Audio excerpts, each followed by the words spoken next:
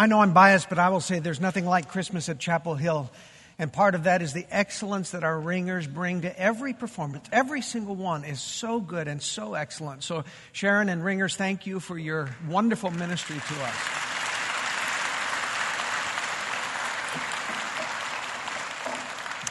And I hope you'll come this afternoon. At what time? 2 o'clock. I know there's a great crowd last night. Some of you are going to want to come back because it was that good. But come for our annual Christmas concert. Our folks, our bell ringers, our orchestra, our choir have worked very hard to present to you a real gift. And I know you'll appreciate it. So come, bring your friends. Last week, Ellis spoke to you, did a great job as always, and you heard him share a little bit about the woes that they have experienced regarding their visa over the last few years. The Customs and Immigration Department of our government has really put them through the ringer. And, you know, I can understand why. You look at the whites and you say, that is a national security risk if ever I saw one. Well, let me share the rest of the story. Ellis told you that he finally did receive his visa, which allows him to continue and minister with us, continue his education, pursuing ordination, and that was great news. So that's the good side of it. The not-so-good side of it was that his wife had not received a visa, did not receive a visa. And so all of us were kind of waiting for the jackboots and the knock at the door to ship Rachel back to England because she was here illegally. The good news is last week, Rachel received her visa too, so we're okay.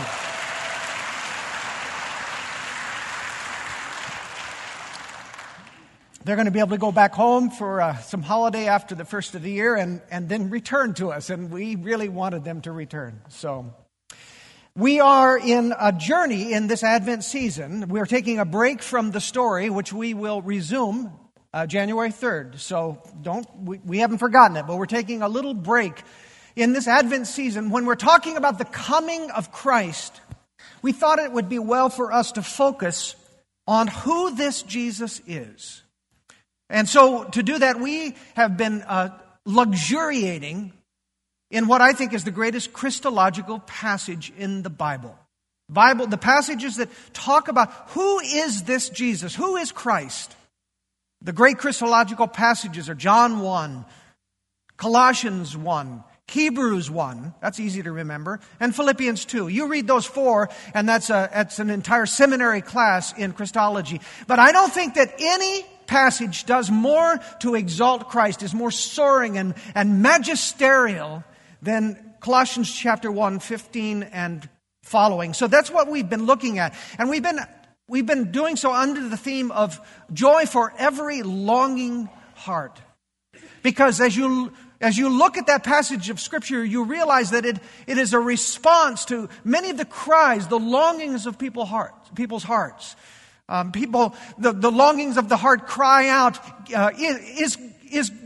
can we count on God? Is God real? How can we know who God is? And Paul says He is the image of the invisible God. If you want to see who God is, what He looks like, look at Jesus. Absolutely, we can know what God is like. Or the call is, what does our future hold? Can we know the future, the cry of the longing heart? And Paul says, absolutely, you're asking the wrong question. It's not, what is the future? It is, who holds the future? And he said, He holds the future. Christ is before all things. And in Him, all things hold together. Relax, your future is in good hands, Paul says. This morning, we're going to turn to another question that is evident in this text. And it is the question, I think, that is redounding through our culture today. And it is this question: does the church matter? Does the church matter? Or is it a relic, a throwback to an ancient time, a useless appendage in our culture today? Does the church matter? And Paul has some really important things to say about that too. So I'm going to share this text with you. This time I'd just like to recite it to you, see how I do on that. And as I do, I want you to listen for a word. It appears 9 times. And it is a simple word, nothing fancy about it. Just pay attention to it because we're going to talk about that as we get into the message. So let's hear what Paul has to say about the majestic Christ. He is the image of the invisible God, the firstborn of all creation. For by him all things were created. Things in heaven and on earth, visible and invisible. Whether thrones or powers or rulers or authorities, all things were created by him and for him. He is before all things, and in him all things hold together. He is the head of the body, the church. He is the beginning and the firstborn from among the dead, so that in everything he might have the supremacy. For God was pleased to have all his fullness dwell in him, and through him to reconcile all things to himself, things on earth and things in heaven, by making peace through his blood shed on the cross. This is the word of the Lord. Let us pray. Jesus, may we never take these words for granted. May we never skim over them, but rather may we stew in them, luxuriate in them, and wonder at who you are and that you would come to rescue us. So meet us in your word, we pray, today, for Christ's sake. Amen. Isn't that a great passage of Scripture? Did you find the word I was talking about? We'll come back to it in just a moment. The great theologian, pop star Justin Bieber has been making news in recent years because of his interest in pursuit of the Christian faith. He was baptized recently, and if you go on some of his social media, you will find that he is quoting Bible verses. So that's encouraging. And it has stimulated a lot of conversation. It has also stimulated some controversy because of something he said recently. Here it is. You don't need to go to church to be a Christian. If you go to Taco Bell, that doesn't make you a taco.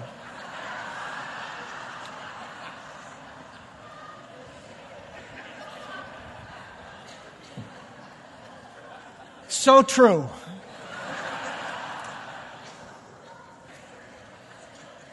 Actually, he's saying two things. And the first thing he's saying is going to church does not make you a Christian.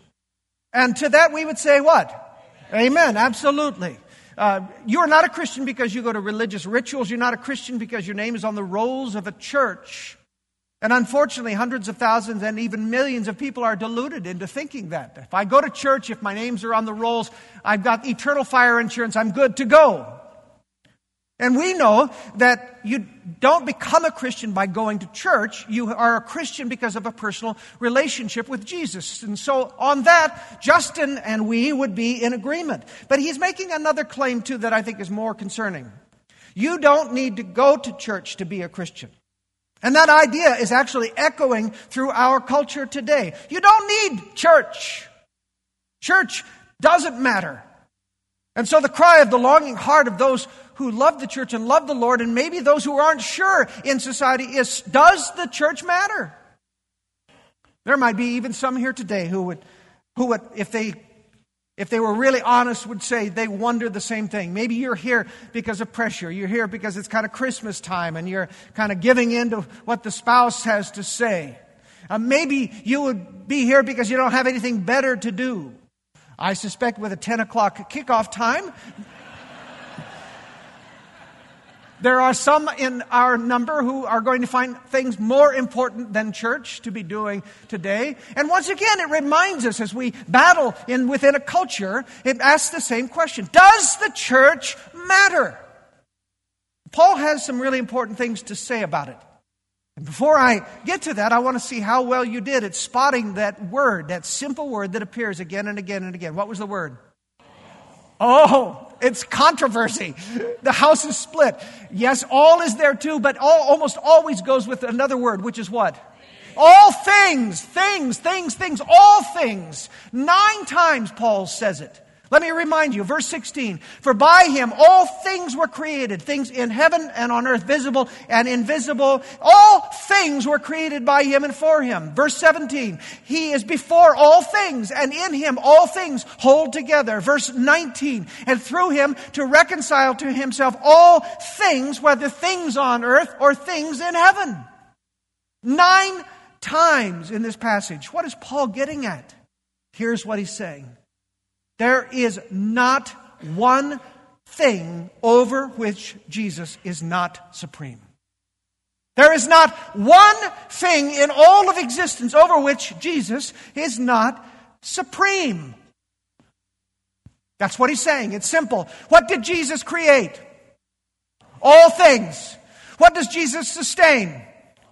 Over what is Jesus Lord? What will Jesus reconcile to himself? All things. Paul says nothing is outside the scope of Jesus' authority, his power, his control, his dominion, his redemption. Jesus is the boss. Jesus is the Lord. Jesus is God. You will not find a grander affirmation of the lordship of Jesus Christ than in this passage of Scripture. So why? Now, if you've used the phrase all things, all things, all things, all things, all things, all things, all things, all things, all things, that many times, you pretty much have made your point, haven't you? You're not going to have to come up with an illustration. All things is pretty all-inclusive. And yet in the middle of that grand declaration of the Lordship of Christ, Paul does give an example of a specific thing among all things over which Jesus is Lord. What is that example? The church, exactly. Did you see it? Verse 18, he is the head of the body, the church. Why? I had never seen the things thing until this week. I've read the Scripture a zillion times. I'd never seen the things thing until this week. I thought, wow, look at that. All things, all things, all things. And then it struck me, so why, if he's just said all things, does he see fit to mention specifically the church? He is the head of the body, the church. Surely, church falls under the category of third. Surely it does, right? And so that got me thinking, what is Paul trying to say here? Here's what I think it is simply. The church is really, really, really, really important to Jesus. The church really, really, really, really, really, really, really, really, really matters to Jesus. Why is that? It causes me to wonder, which means you've got to wonder it too, because we're going to wonder it together. Why is that? First of all, you need to understand what the church is, because I don't think our culture has a good understanding of that. The church is not a building. We love this building. It's served us great. It's wonderful, beautifully decorated. The church is not a building. Nor is the church a denomination. As much as we love our denomination, are grateful to be a part of the Evangelical Presbyterian Church, the EPC still is not the church. It is part of the church, but it is not the church. What then is the church? You!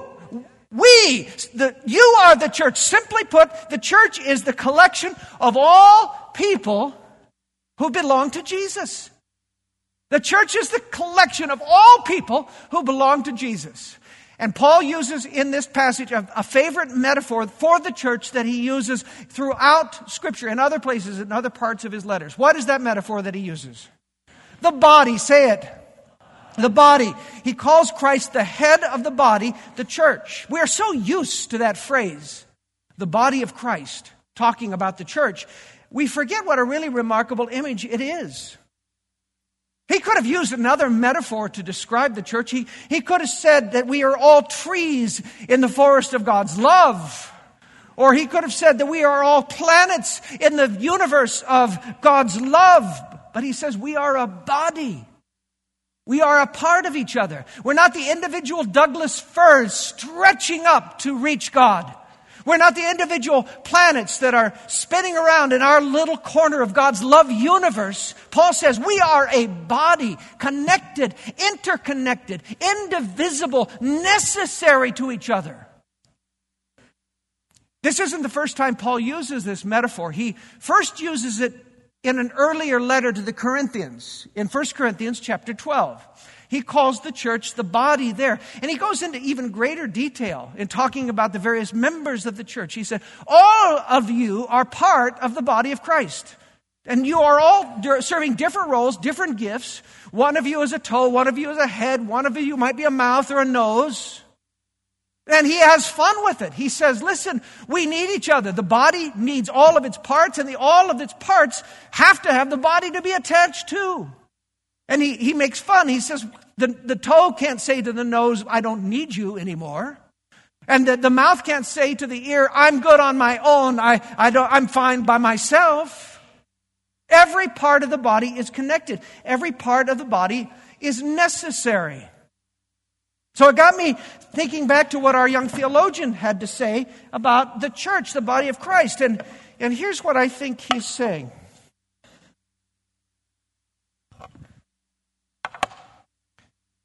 Here's the body of Christ. And when Justin Bieber says, I don't need the church, you don't need the church, what he is saying is, I don't need you, and I don't need you, and I don't need you, I don't need you, you, or you, I don't need any of you up there. And here's what he said. He says, I'm fine all by myself. This is what it means for me to be a Christian. I don't need any of you. That's what he's saying. There's nothing that is more connected than a body. Nothing that's more interrelated, interconnected than a body. And the body, when it's working right, needs every part to do its job so that we are what we were created by God to be. And in the same fashion, Paul would say there is no such thing as an independent Christian. They do not exist. We were saved not just from hell, which is true, thank God. And we were saved not just for heaven someday, which is also true, praise the Lord. But Jesus saved us for the church right now. He put us into this body right now, into this intimate web of relationships that you are a part of this morning. And you are a part of if you are a follower of Christ. You may not know it. You may not even like it. But Jesus has put you together with the people that are sitting right around you. Take a look. Go ahead. Look around. In fact, turn to someone who's not your spouse and say, you belong to me. Go ahead, say it. Some of you aren't talking. All right? And now you can say, I belong to you. Do it again. Say it, and now say this to somebody. We need each other.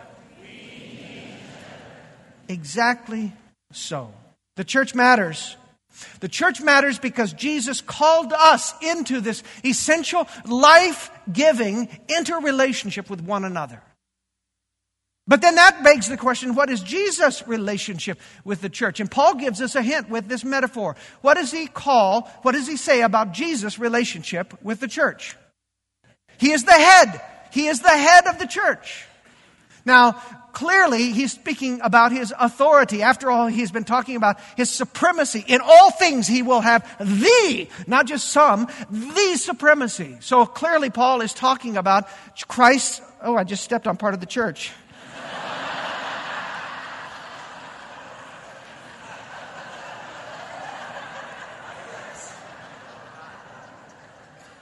Clearly, they backslid.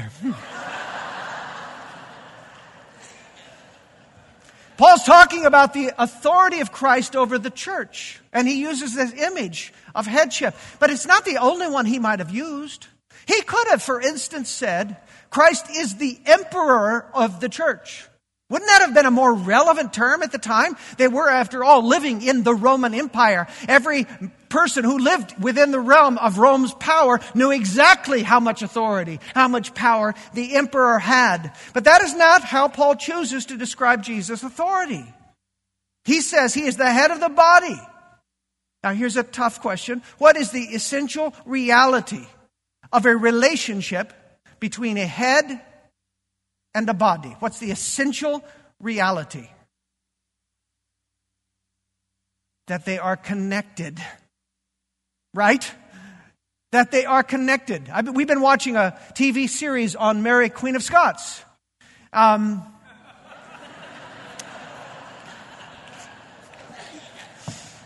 Clearly, I have some historians in this crowd. I suspect that might go right over the next group, but here we go. As you know, Mary's cousin, Queen Elizabeth, considered Mary to be a threat. She held her in prison for 14 years and finally decided she'd had enough of the threat. What did she do to take care of the threat? Right. No more threat. The head was gone. How many were around in 2003 when I took my family ice skating in? Yeah. For those of you who weren't here, we went to Sun Valley. We went ice skating. There's a picture of my family. Can you believe it? And while we were skating, my skates went out from under me. I fell. I hit my head pretty violently. I was airlifted out to Boise. I had terrific brain swell. They put me into an induced coma. They let the prayer group here know that my condition was grave. They pumped me full of steroids to make my brain stop swelling. Now, aside from what you see on the picture there, the rest of my body was fine. But it turns out that when the head is not functioning, the rest of the body, no matter how well it's doing, is useless. And Paul is saying, listen, the body and the head, they go together. Christ is the head of the body. The body needs the head. But here's a more provocative question that I've been considering. Does the head also need the body? I mean, surely in human form, we know the head needs the body. Even though it runs everything, it kind of depends on the heart and the rest, right? How about in this metaphor? We are quick to say, so let me ask it this way. Does Jesus need his church? I mean, we're often quick to say God doesn't need anything, and surely that is true. I mean, God does not need anything. And I hope I'm not treading on heretical grounds here. But let me ask this. Does God need what God chooses to need? If God says, I'm going to need that as part of our eternity together, is that possible? When God the Son became a human being in Bethlehem, when he came to earth to redeem his church and to have an intimate relationship with her, when he chose to attach himself as the head to the body, wasn't he, in a sense, choosing to need us? Does that make sense? And if you don't agree, you can send me emails later. You always do. And here's what I find interesting. He wasn't choosing to make this connection just for his time on earth, but for all of eternity. One of the most amazing things about the incarnation, and perhaps you've never thought about this, is it was permanent. Did you know that? We talk about Jesus coming and taking this earthly form. That's the incarnation. But we kind of think that when he goes back to heaven, he resumes business as usual. That's not what the scriptures teach. Jesus ascended back into heaven in his resurrection human body. Jesus will one day come back to reclaim his world in his resurrected earthly body. For all of eternity, Jesus will bear upon himself the scars of the crucifixion forever. So that when you and I breathe our last and stand before the Lord, every time we look upon his exalted and scarred body, we will be reminded of the great price that Christ was willing to pay that he might redeem his church. That blows my mind. My point is this. In a sense, you could say that by connecting to us as the head is connected to the body, Jesus was saying, I choose to need you. I choose to have an intimate relationship with you forever, and this body of mine will be a reminder of that. So when Justin Bieber and all of the Justins of the world say, I don't need the church to be a Christian, I can do it by myself, the voice of Jesus cries out, what are you talking about? I, the eternal second person of the Trinity, I chose to be connected to the church for eternity. I chose to bind myself to you. How can you do otherwise? There is no relationship with me that doesn't include the rest of my body. That's how much the church matters to me, Jesus says. In other words, if Jesus desires, and dare I say, if Jesus needs an intimate relationship with us, how arrogant would we be to say that we don't need the same relationship with each other? We're building our church around life groups, small groups, covenant groups. And we've got a lot of them. And we, for the first time, have trained enough leaders that we could provide a life group for every member of this church. That's been a hard and intentional work because we think it's the core of our disciple-making ministry. Here's the deal. There are still hundreds of you who say, I don't need that. I'm fine.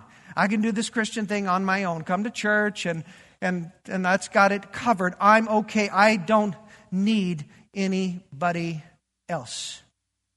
And I believe that Jesus would say to you, if that's you, are you crazy? I didn't save you to be by yourself. I saved you for a relationship within my body.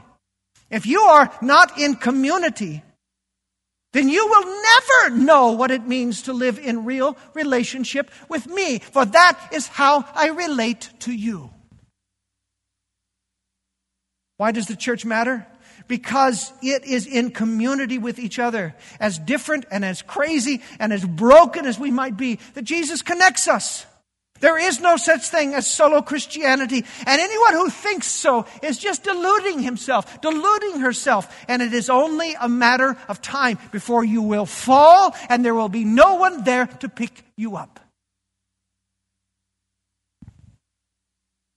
So if you are indifferent to your commitment to this body, if you find yourself kind of checking off the religious boxes, or you intend worship only when nothing else is more attractive out there, or if you've never considered seriously the possibility that you, not the spouse sitting next to you, not the person in the pew down the way, but you need to be in a life group of accountability and prayer with other people, then I dare say you do not really understand what it means to be in a relationship with Jesus, who is the head of the body, who ministers through his body.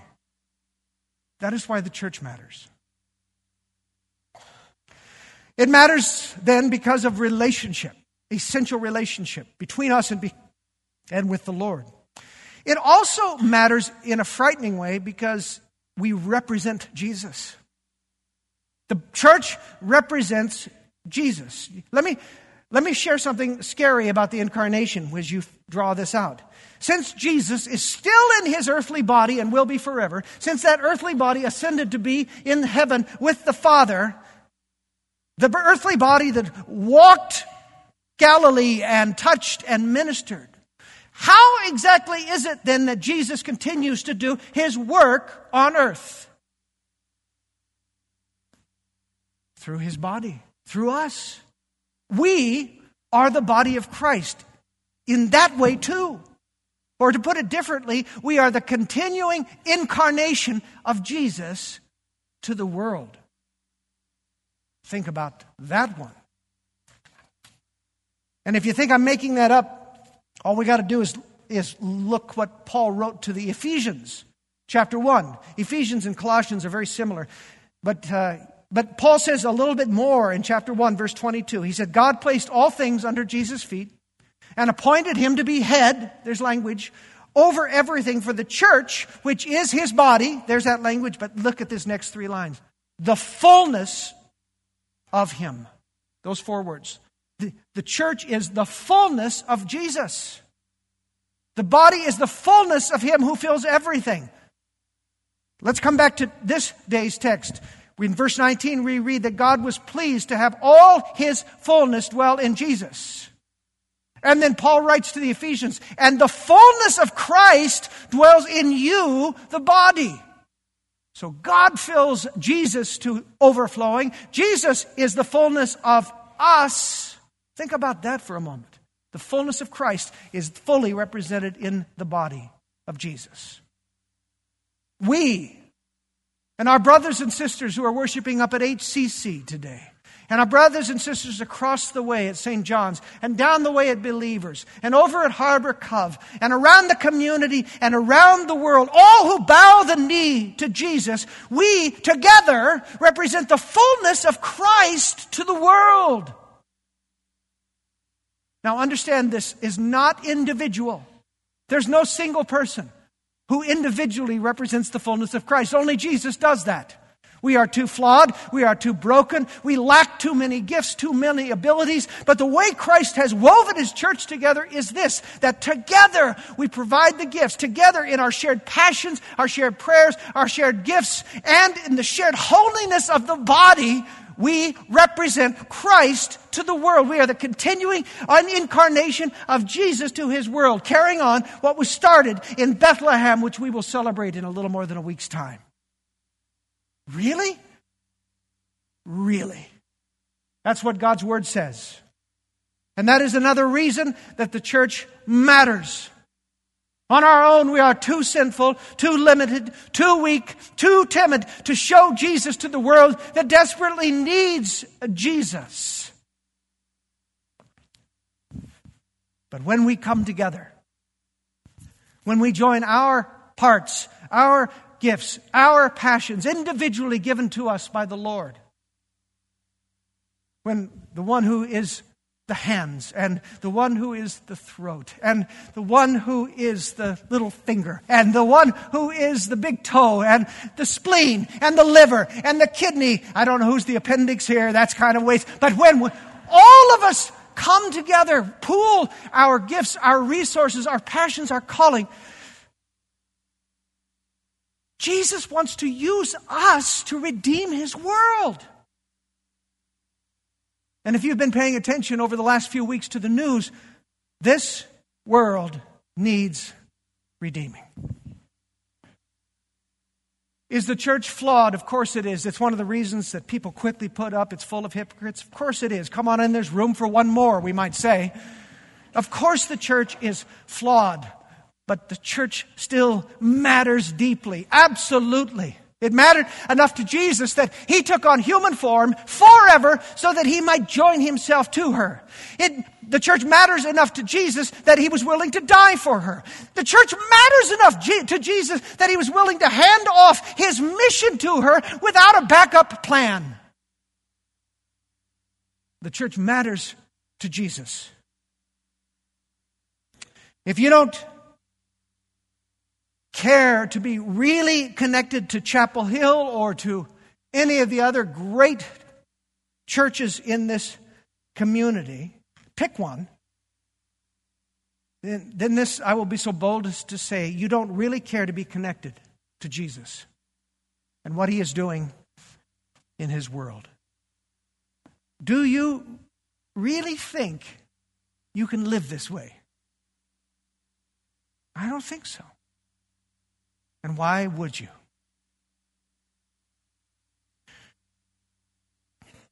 It is almost too much for us to conceive, Jesus, that you would leave the side of your Father. You would leave the praise of the angels. You would leave the glory of eternal heaven to become one of us.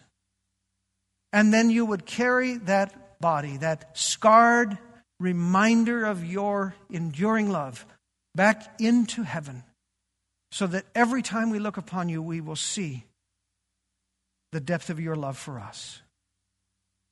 And it is Christ, and it is in that incarnation that you said, I am going to join myself to the body, to my body. I am going to link them together. I'm going to knit them together. I'm going to make them essential to each other, necessary to each other. And through them, my kingdom will come. God, I don't know how much we believe that, but today I think we believe it a little bit more. And I pray that you would strengthen your church and that you would begin right here. That those who are indifferent to the church, those who don't really care, would suddenly say, I need the church, and the church needs me.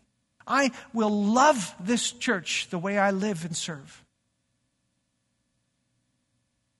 Holy God, do that in our midst.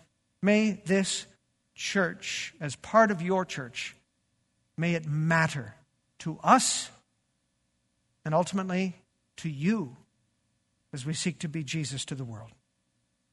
We ask it in His matchless name. Amen.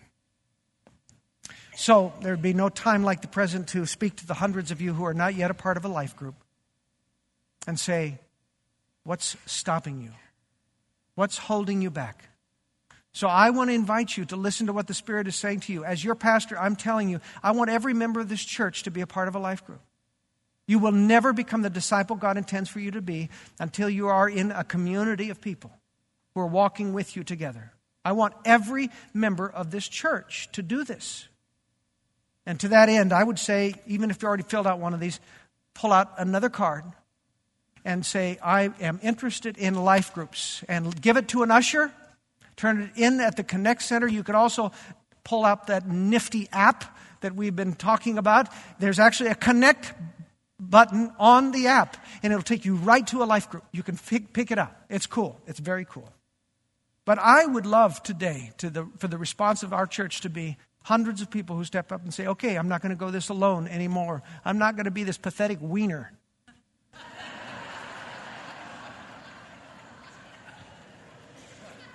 Words to live by.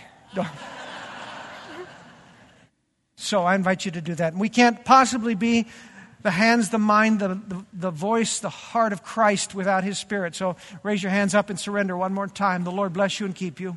The Lord make His face to shine upon you and be gracious unto you. The Lord lift up His countenance upon you and give you His perfect peace, both now and forevermore. And whatever you do, whether in word or in deed, do it all in the name of the Lord Jesus, giving thanks to God the Father through Him, in the name of the Father and of the Son and of the Holy Spirit. And all of Christ's body said, Amen.